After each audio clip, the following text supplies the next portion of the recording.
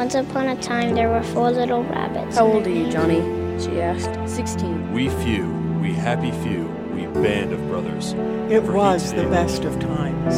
It was the worst of times. A wise old king once said, "Of the making of books, there is no end." How true today. Of the overabundance of writing published each year, what's worth reading? The answer is simple. Read only the best. Come join the discussion on Just the Best Literature. Well, hello again, everyone. Thanks for listening in today. Well, with me in the studio today is my producer, Mr. Dan Arnfeld. Good afternoon, Dan. Hello. Good to have you with me. It's always great to have Dan. He knows how to push the right buttons and get the electrics working and all that stuff. So anyway, well, I do have one comment for today, and I'm really excited about this. This is Karen from Pennsylvania. Now, Karen likes to write to me, and it's really nice to have her write. She says, "Hi, I'm still listening to your program about young Winston Churchill, and I'm happy to hear that. I know this book is getting a little long, and I'm wanting to try and get it done a little bit faster, and then I want to move on to something different. And I think we're going to do the next book is on the Boer War. And I think you'll see why I want to do that after today's program." So anyway, she goes on to say, "In my career, I worked in a veterans hospital. It was unique with many, mostly men, and the hospital took great care of and honored them at every opportunity. And a friend and coworker of mine from India would send my son chicken curry sometimes when she made extra." She says it was delicious. So the reason why Karen's mentioning that is that one of the nurses there in the hospital was also from India, and so here we're talking a lot about India here in the book as well. So thank you, Karen, for sending that, and you can send more if you want. And I understand also that Karen is also listening to the Shakespeare program, so hopefully we'll get some more from that as well. Well, I ended the last podcast at the top of page 146. Now, for a quick review, I think we should just remember that what was going on there is that Winston went through this harrowing experience escaping from the swashbuckling, wild, bloodthirsty Pathan swordsman. It was interesting. There for a minute, I kind of chuckled at it. He thought, well, he won the high school contest, sword contest, so he thought he could take on the Pathans, but then there ended up being about 20 of them, and he realized he had to run. And so it was really very, very dangerous time. Then also at the top of this page, 146, he also writes, and I think it's a really good point. He said, "I saw for the first time the anxieties, stresses, and perplexities of war. It was not apparently all a gay adventure." And so he finally realized, he just lusted to be in this fight. And a lot of the other young guys, that's what they all want to do is be in the fight. But it really turned out it was pretty seriously, a very damaging thing, because a lot of the British were killed at this time. Also, I think you ought to remember that at the same time, the British general still had not returned. And he was out fighting another bunch of the Pathans. And it was getting dark, and everybody was getting concerned. Remember, there was a group of leading army professionals there, and actually they invited Winston in to help make a decision on what they were going to do. How, it's getting dark.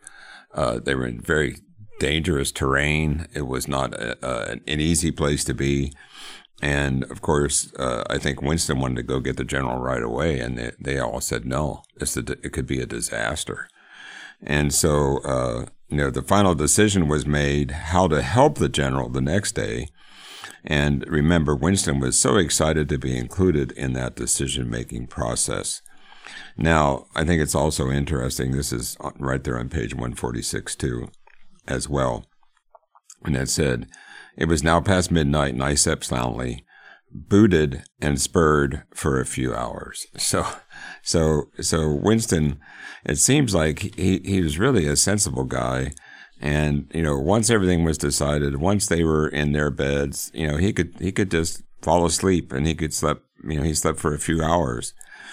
And it's that kind of situation that we all need to be able to do. I mean, there's a lot of trouble going on in the world right now. I mean, there's a lot of frustration.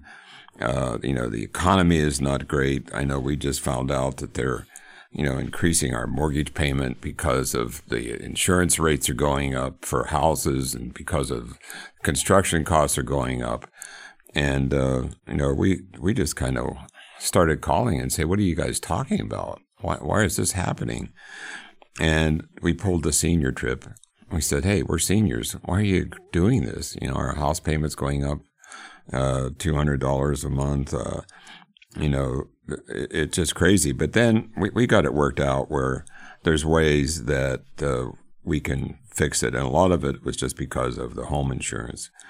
So anyway, after all the fuss that we had for a few hours, maybe, then I was able to sleep well last night. That's where that's what I'm driving for. All right. Now, what I want to do for today's program, let's start at the second paragraph on page 146.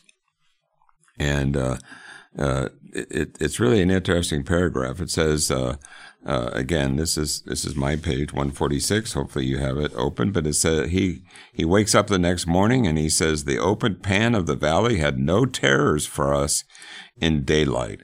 And so he's still hitting pretty hard on the idea that he was terrified. He was terrified by what happened. And, if you remember, just a few pages back, he said they wanted to shoot at us and we wanted to shoot at them, and it was going to be all this fun. And it really turned out it wasn't so much fun. He said there's no more terrors. When they woke up the next day, he said, we found the general and his battery bunched up in a mud village. He had had a rough time. He was wounded in the head, but not seriously. Overtaken by the darkness, he had thrown his force into some of the houses and improvised a sort of fort. So here they are in a Mamund, let's say, neighborhood with all their houses and all that. And he said the Malmuds had arrived in the village at the same time, and all night long a fierce struggle had raged from house to house and in the alleys of this mud labyrinth. The assailants knew every inch of the ground perfectly. They were fighting in their own kitchens and parlors. Remember now, all the Mamund force that was there, they all took the homes. They took over the homes. And he said, these guys knew exactly where they were. They knew where they were in their houses. He said the defenders simply hung on where they could in almost total darkness without the slightest knowledge of the ground or buildings. And so you can see that wasn't necessarily the best fort they had. But I don't think they expected the tribesmen to come back. He says the tribesmen broke through the walls or clambered on the roofs, firing and stabbing with their long knives. It was a fight in a rabbit warren. So I don't know how many of you know what a rabbit warren is, but it's when they have their homes are in a tunnel in the ground, So remember now, these are all mud huts. So he's saying this is like fighting in a rabbit warren. And he said men grappled with each other, shot each other in air. Cannon were fired as you might fire a pistol at an enemy 2 or 3 yards away. 4 of the 10 British officers were wounded. A third of the sappers and the gunners were casualties. And nearly all of the mules were dead or streaming with blood. The haggard faces of the surviving officers added the final touch to this grim morning scene. However, it was all over now, so we proceeded to shoot the wounded mules and have breakfast. So they're very definitely British. They have to have breakfast. Now, it doesn't say they had tea, but if it was a good British guy, he had his tea. All right. So he says, when we all got back to camp, our general communicated by heliograph. And I thought, that's interesting. So I had to look that up. By heliograph. It's not telegraph. It's not by internet. It was by heliograph. And essentially what that was at the time, and you could see that technology was beginning to really move forward, but it was a signaling device by which sunlight is reflected in flashes from a moving mirror. So it's like they're communicating by telegraph, only it's by a mirror, and they're flashing signals that mean something, and so they could communicate. And so here, Sir Bindon is the one that is, flashing signals. It says, Sir Bindon and our leading brigade had themselves been heavily attacked the night before. They had lost hundreds of animals. So in other words, the general was contacting Sir Bindon, and they were having a horrible night as well. They lost hundreds of animals, 20 or 30 men, but otherwise were none the worse. Sir Bindon sent orders that we were to stay in the Mamund Valley and lay it waste with fire, sword, and vengeance. So you can see that the British, military, they weren't pushovers, and they needed to control this rebellion for the Indian government. They needed to get control of it. And, so the only way they could get control of the Pathan people was to destroy their villages, destroy their livelihood, destroy their wells. And so, if you don't get yourself under control of the government, they're saying you're going to pay. So thus, accordingly, we did, but with great precautions, we proceeded systematically village by village, and we destroyed the houses, filled the wells, blew the towers, cut down the great shady trees, burned the crops, broke the reservoirs in punitive devastation. So long as the villages were in the plain, this was quite easy.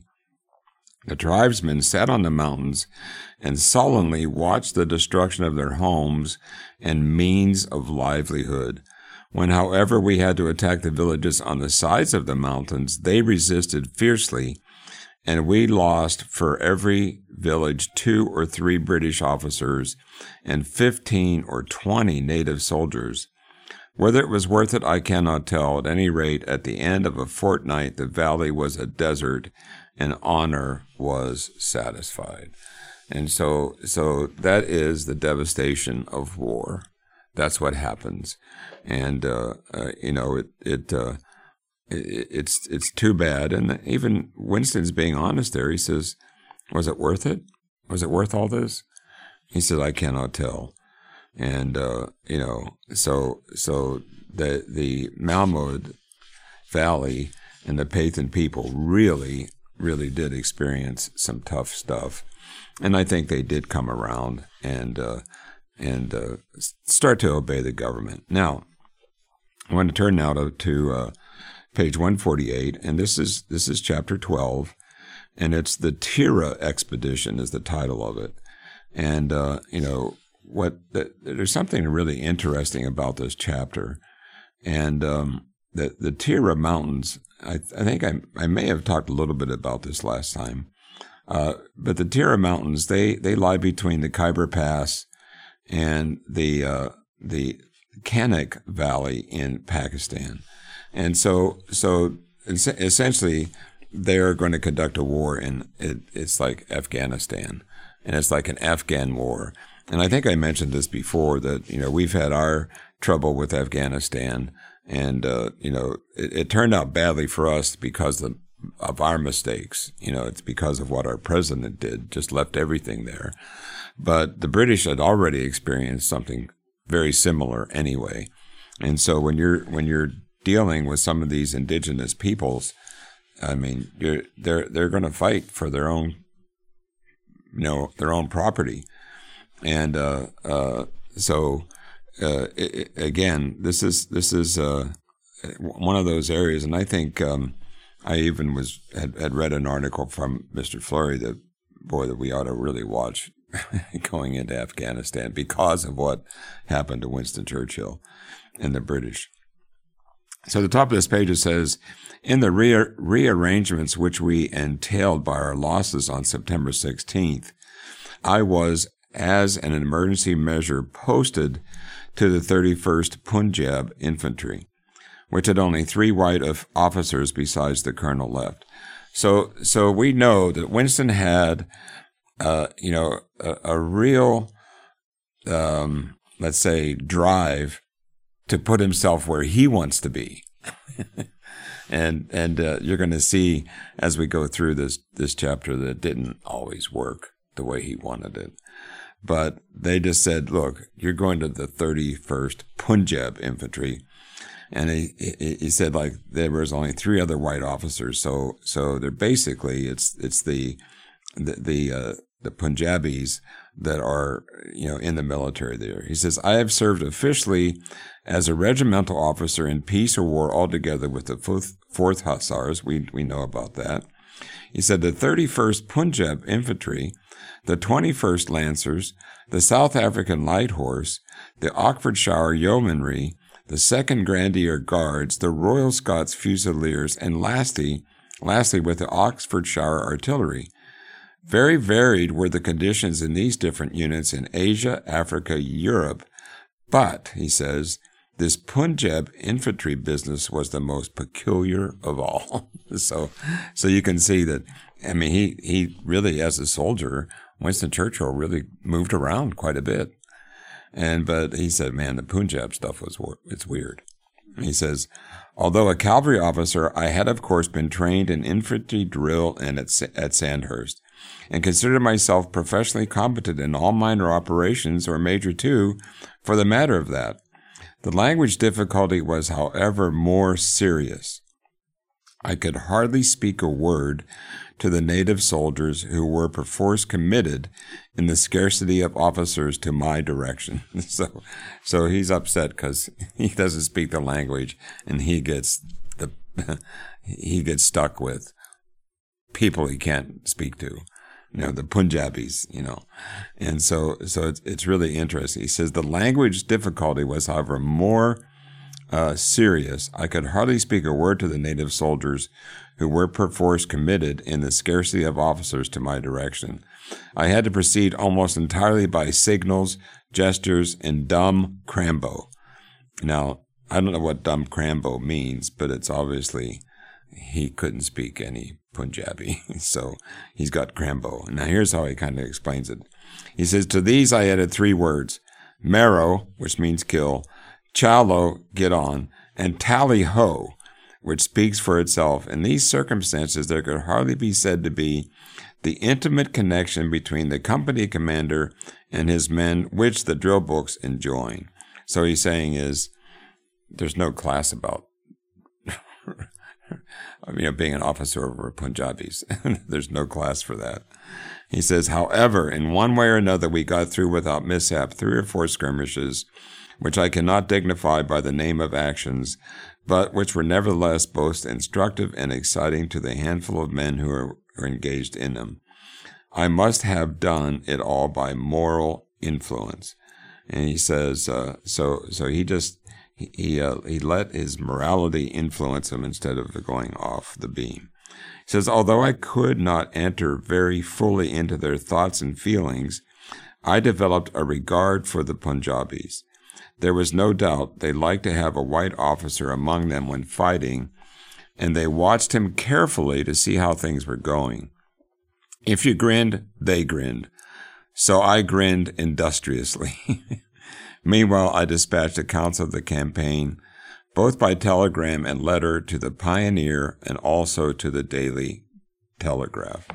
And so the thing that's important here now, it's not so much what was going on with the Punjabis, but we can't forget that we have to remember that Winston Churchill was actually writing news about what was happening in India, and it was going to the Pioneer and to the Daily Telegraph.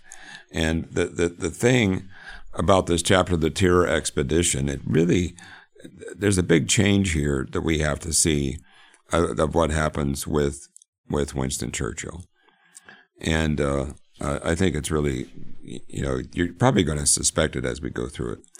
He says, I now had good hopes of being permanently attached to the Malakand Field Force and of roaming around these valleys for some time. He says, however, the character of the operation changed The tale of the 16th of September had been spread far and wide among the tribesmen, and of course the Mamuds probably made out that they had a great success. They exaggerated the number of our slain and no doubt declared that their operations were proceeding according to a plan. We said the same, but they did not read our newspapers. And so remember now, he's writing to the newspapers what's really happening there. And of course, the tribesmen, they have their own view, but they're not getting it written up in newspapers. He said, at any rate, the whole frontier region was convulsed with excitement, and at the end of September, the far more powerful Afridi tribes joined the revolt. Now, the Afridi tribe is more deeply into Pakistan, and so you can see that they probably got more soldiers that could wield swords really well, and they were more let's say into the maybe the lifestyle of the Pakistanis, and they're probably more Arabic. It says the Afridis live in Tira, a region of tremendous mountains lying to the north of Peshawar and to the east of the Khyber Pass. The mountains of Tira are higher and steeper than those on the Malakand side, and the valleys in Tira are V-shaped instead of flat-bottomed. This greatly adds to the advantages of the tribesmen and to the difficulties of regular troops. So they were moving further into like Afghanistan, that area, Pakistan, and they were getting into even more dangerous territory because of the geography of it. He said, this greatly adds to the advantage of the tribesmen and to the difficulties of regular troops. In a valley much larger and accessibly only by the V-shaped gorges through the mountain walls, this is called Tira Maidan, and one may think of it as the center of the maze at Hampton Court. Now, what he's talking about, Hampton Court, he's talking about Henry VIII's palace, and I've had the opportunity to go there, and it is just an absolutely beautiful facility. And he had his own, let's say he had his own auditorium with his own stage, so he had, Shakespeare plays performed right in Hampton Court. And I've been in there and I actually saw part of a Shakespeare play in there. And, but that area is just full of, Hampton Court is just the gardens in it, the shrubbery in it. It's just absolutely stunning. And so he's saying this Tira Maiden, it must be really a beautiful place. It says, the government of India, in their wisdom, now determined to send an expedition to Tira Maiden. Here they would find all the granaries, herds, and principal habitations of the Afridi tribes.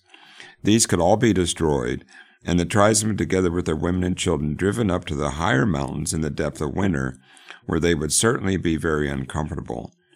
In order to inflict this chastisement, 2 whole divisions of 3 brigades, let's say 35,000 men, together with the large forces upon the communications and at the base, would be required. This army was accordingly mobilized and concentrated about Peshawar and Kohat and preparatory to invading Tira. No white troops had ever yet reached the Maiden. The operations were considered to be most serious undertaken on the frontier since the Afghan War, and the command was entrusted to an officer of the highest distinction and experience, Sir William Lockhart. Sir Bindablood, on the other hand, was to remain holding the tribes in check on the Malakand side. Our active operations thus came to an end, and about the same time, reserve white officers of the Punjabis came up to fill the vacancies in their regiment. So, guess what Winston wants to do now? Because he's out of a job. He's not with the Punjabis anymore. He says, I therefore turned my eyes to the Tira Expeditionary Force and made strenuous efforts to be incorporated in it. However, I knew no one in high authority on that side. Colonel Ian Hamilton indeed commanded one of the brigades, and would certainly have helped. Unluckily, he was thrown from his pony marching through the Coet Pass, broke his leg, lost his brigade, missed the campaign, and nearly broke his heart. So the one guy that could help get him where he wants fell off his horse, broke his leg. He's not going to be any help to Winston. He said, while I was in this weak position, detached from one force and yet not hooked onto another, my colonel far away in southern India began to press for my return. In spite of Sir Bindinblood's goodwill, I fell between two stools and finished up at Bangalore. So guess what? Poor Winston, he's out of the, he doesn't have to worry about the Punjabis. He doesn't have to worry about all that. He's got to go back to Bangalore. That wasn't it wasn't good for him. Listen to what he says. My brother officers, when I returned to them, were extremely civil, but I found a very general opinion that I had enough leave and should now do a steady spell of routine duty. So all the excitement is over. He'd have to worry about any swordsmen coming after him. He said the regiment was busy with autumn training and about to proceed on maneuvers, and so less than a fortnight after hearing the bullets whistle in the Mamund Valley, I found myself popping off blank cartridges in sham fights 2,000 miles away. It seemed quite odd to hear the cracking of rifles on all sides and nobody taking cover or bobbing their heads. Apart from this, the life was very much the same. It was just as hot, just as thirsty. We marched and bivouacked day after day.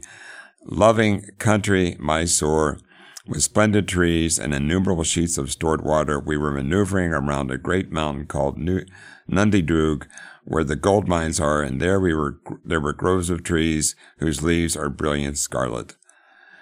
And so can you imagine how he's feeling, right? He says, there was certainly nothing to complain of, but as the weeks and months passed away, I watched with wistful eyes the newspaper accounts of the Tira campaign. So come on, he's not happy. He's really upset. The two divisions had plunged into the mountains and ultimately, after much fighting and casualties in these days, thought numerous, had reached the central plain or basin of Tira. The next move was for them to come back before the worst of the winter had set in. They did promptly, but none too soon.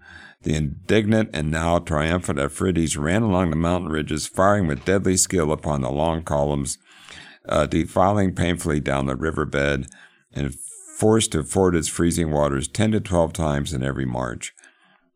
Hundreds of soldiers and thousands of animals were shot, and the retreat of the 2nd Division down the Bara Valley was ragged in the extreme. Indeed, at times, so we heard privately, it looked much like a rout than a victorious withdrawal of a punitive force. There was no doubt who had had the punishment, nor who would have had to pay the bill. 35,000 troops hunting and being hunted by Afridis around these gorges for a couple of months, with 20,000 more guarding their communications, make a nasty total when computed in rupees. Black were the brows of the wiseacres of Calcutta, and loud were the complaints of the liberal opposition at home. And so things did not go well, and Winston was not there, and I think Winston probably later in his life realized he was being preserved for the future. And he did believe very much that God had protected him from many things. But listen to this. I can't wait to talk to this guy sometime. I did not cry to sleep about the misadventures of the Tira expedition. After all, they had been very selfish in not letting me come with them. He says, so I didn't cry for them. I'm mad. They didn't bring me with them.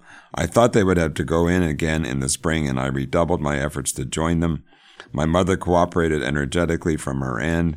In my interest, she left no wire unpulled, no stone unturned, no cutlet uncooked. Under my direction, she had laid vigorous siege both to Lord Wolseley and Lord Roberts. The fortresses resisted obdurately.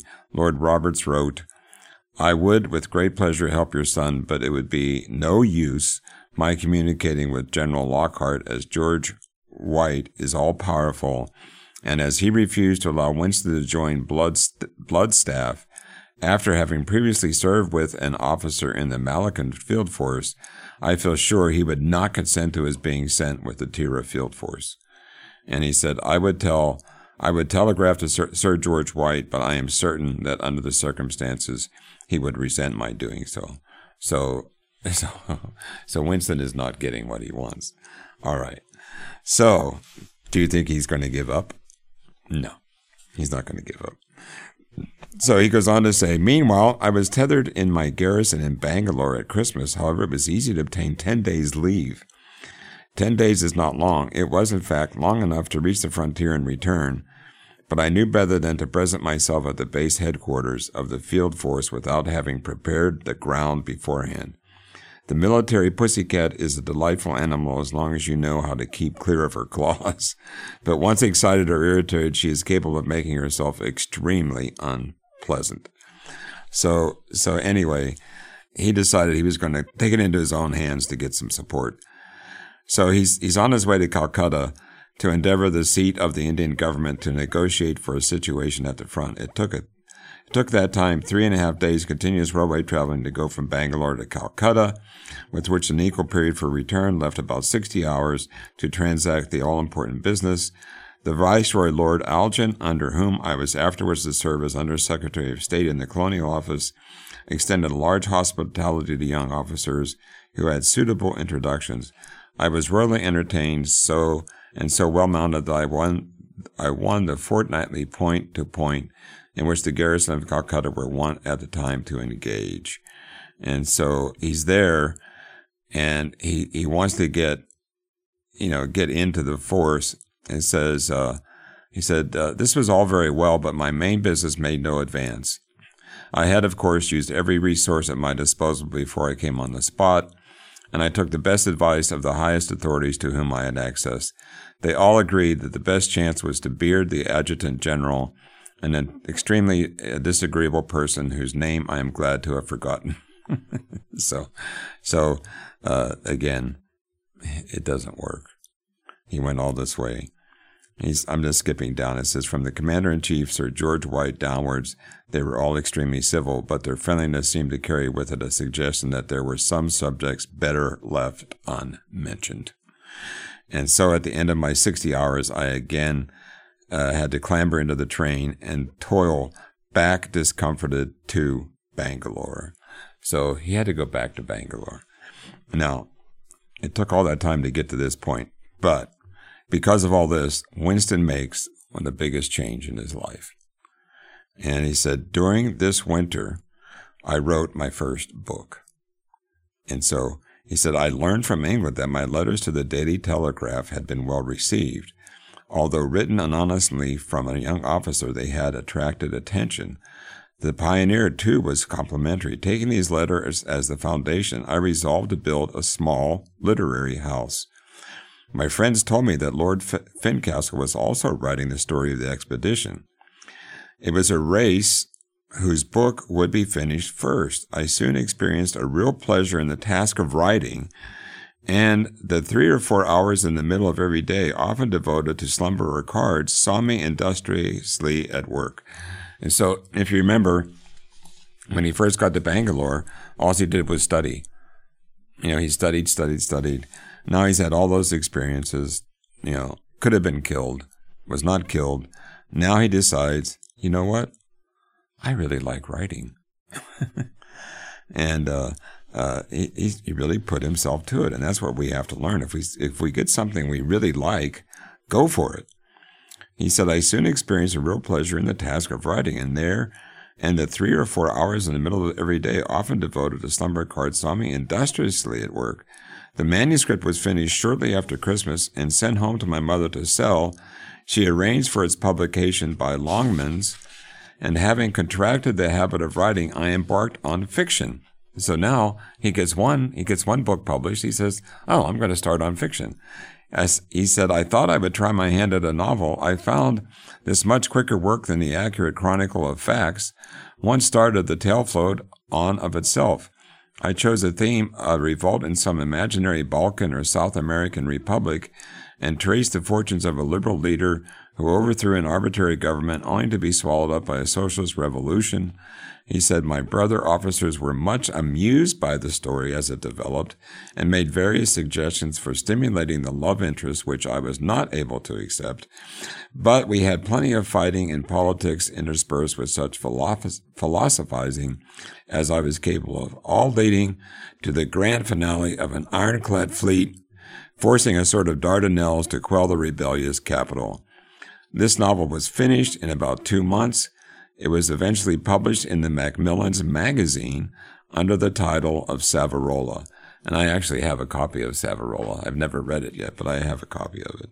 And being subsequently reprinted in various editions, yielded in all over several years about £700. I have consistently urged my friends to abstain from reading it. It is considered one of his worst. Anyway. He says, meanwhile, my book on the frontier war had been actually published. So he got the Malakand Field Force published. And I looked for it today on Amazon, and it's still there. You can still find it. So now I'm deciding what our next book is going to be. But let me say this: there had been some comments about him being indifferent, untidy, slovenly, bad, very bad, etc. But now he was actually getting praise for writing. He says, one letter which I received gave me extreme pleasure, and I print it here as it shows the extraordinary kindness and consideration for young people which the Prince of Wales always practiced. So remember how he had ticked off the Prince of Wales by being late at a dinner. But now the Prince of Wales is reading his stuff. And he writes, Dear Winston, and this is from Marlborough House. This was April 22nd, 1898. I cannot resist writing a few lines to congratulate you on the success of your book. I have read it with the greatest possible interest, and I think the descriptions and the language generally excellent. Everybody is reading it, and I only hear it spoken of with praise. Having now seen active service, you will wish to see more, and have as great a chance, I am sure, winning the Victoria Cross as Fincastle had, and I hope you will not follow the example of the later, who I regret to say intends leaving the army in order to go to Parliament. And so the thing is, he goes on to say, you have plenty of time before you, and should certainly stick to the army before adding MP to your name. Hoping that you are flourishing, I am very sincerely yours, and that's, he said, he signs it A.E. And so here, the whole thrust now of the Tirah expedition chapter is basically that Winston Churchill becomes a writer, and I think it's really, really very fascinating. He goes on to say, then, there was no more leave for me until the regimental polo team went north in the middle of March to play in the annual cavalry tournament. I was fortunate enough to win a place, and in due course found myself at Meerut, the great cantonment where the contests usually take place. We were, I think, without doubt, the second best team of all who competed. We were defeated by the victors, the famous Durham Light Industry. They were the only... Our infantry, They were the only infantry regiment that had ever won the Cavalry Cup. They were never beaten. All the crack regiments went down before them. So even when you're writing, there's always time for polo. that's the big deal here with Winston. And so he said the finest native teams shared a similar fate. All the wealth of Golconda and the Rajputana, all the pride of their Maharajas and the skill of their splendid players were brushed firmly aside by these invincible foot soldiers. So even the British, could realize that the poor Indians and their teams, their best teams, were wiped out by this really good polo team. And so anyway, well, that's all the time we have for today's program. On our next program, we will finish Chapter 12, titled The Tirah Expedition. And but then I think next time I'll be announcing our next book that we want to read, because we're going to be coming to the end. I'm going to come to the end of this book.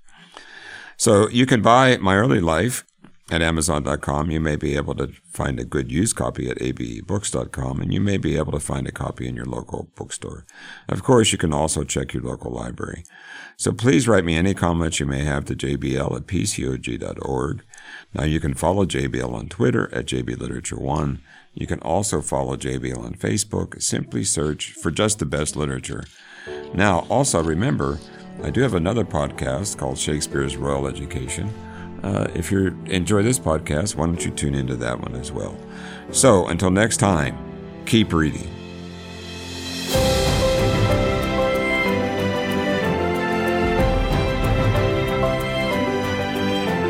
You've been listening to Just the Best Literature on Trumpet Radio, 101.3 KPCG, streaming online at kpcg.fm and thetrumpet.com.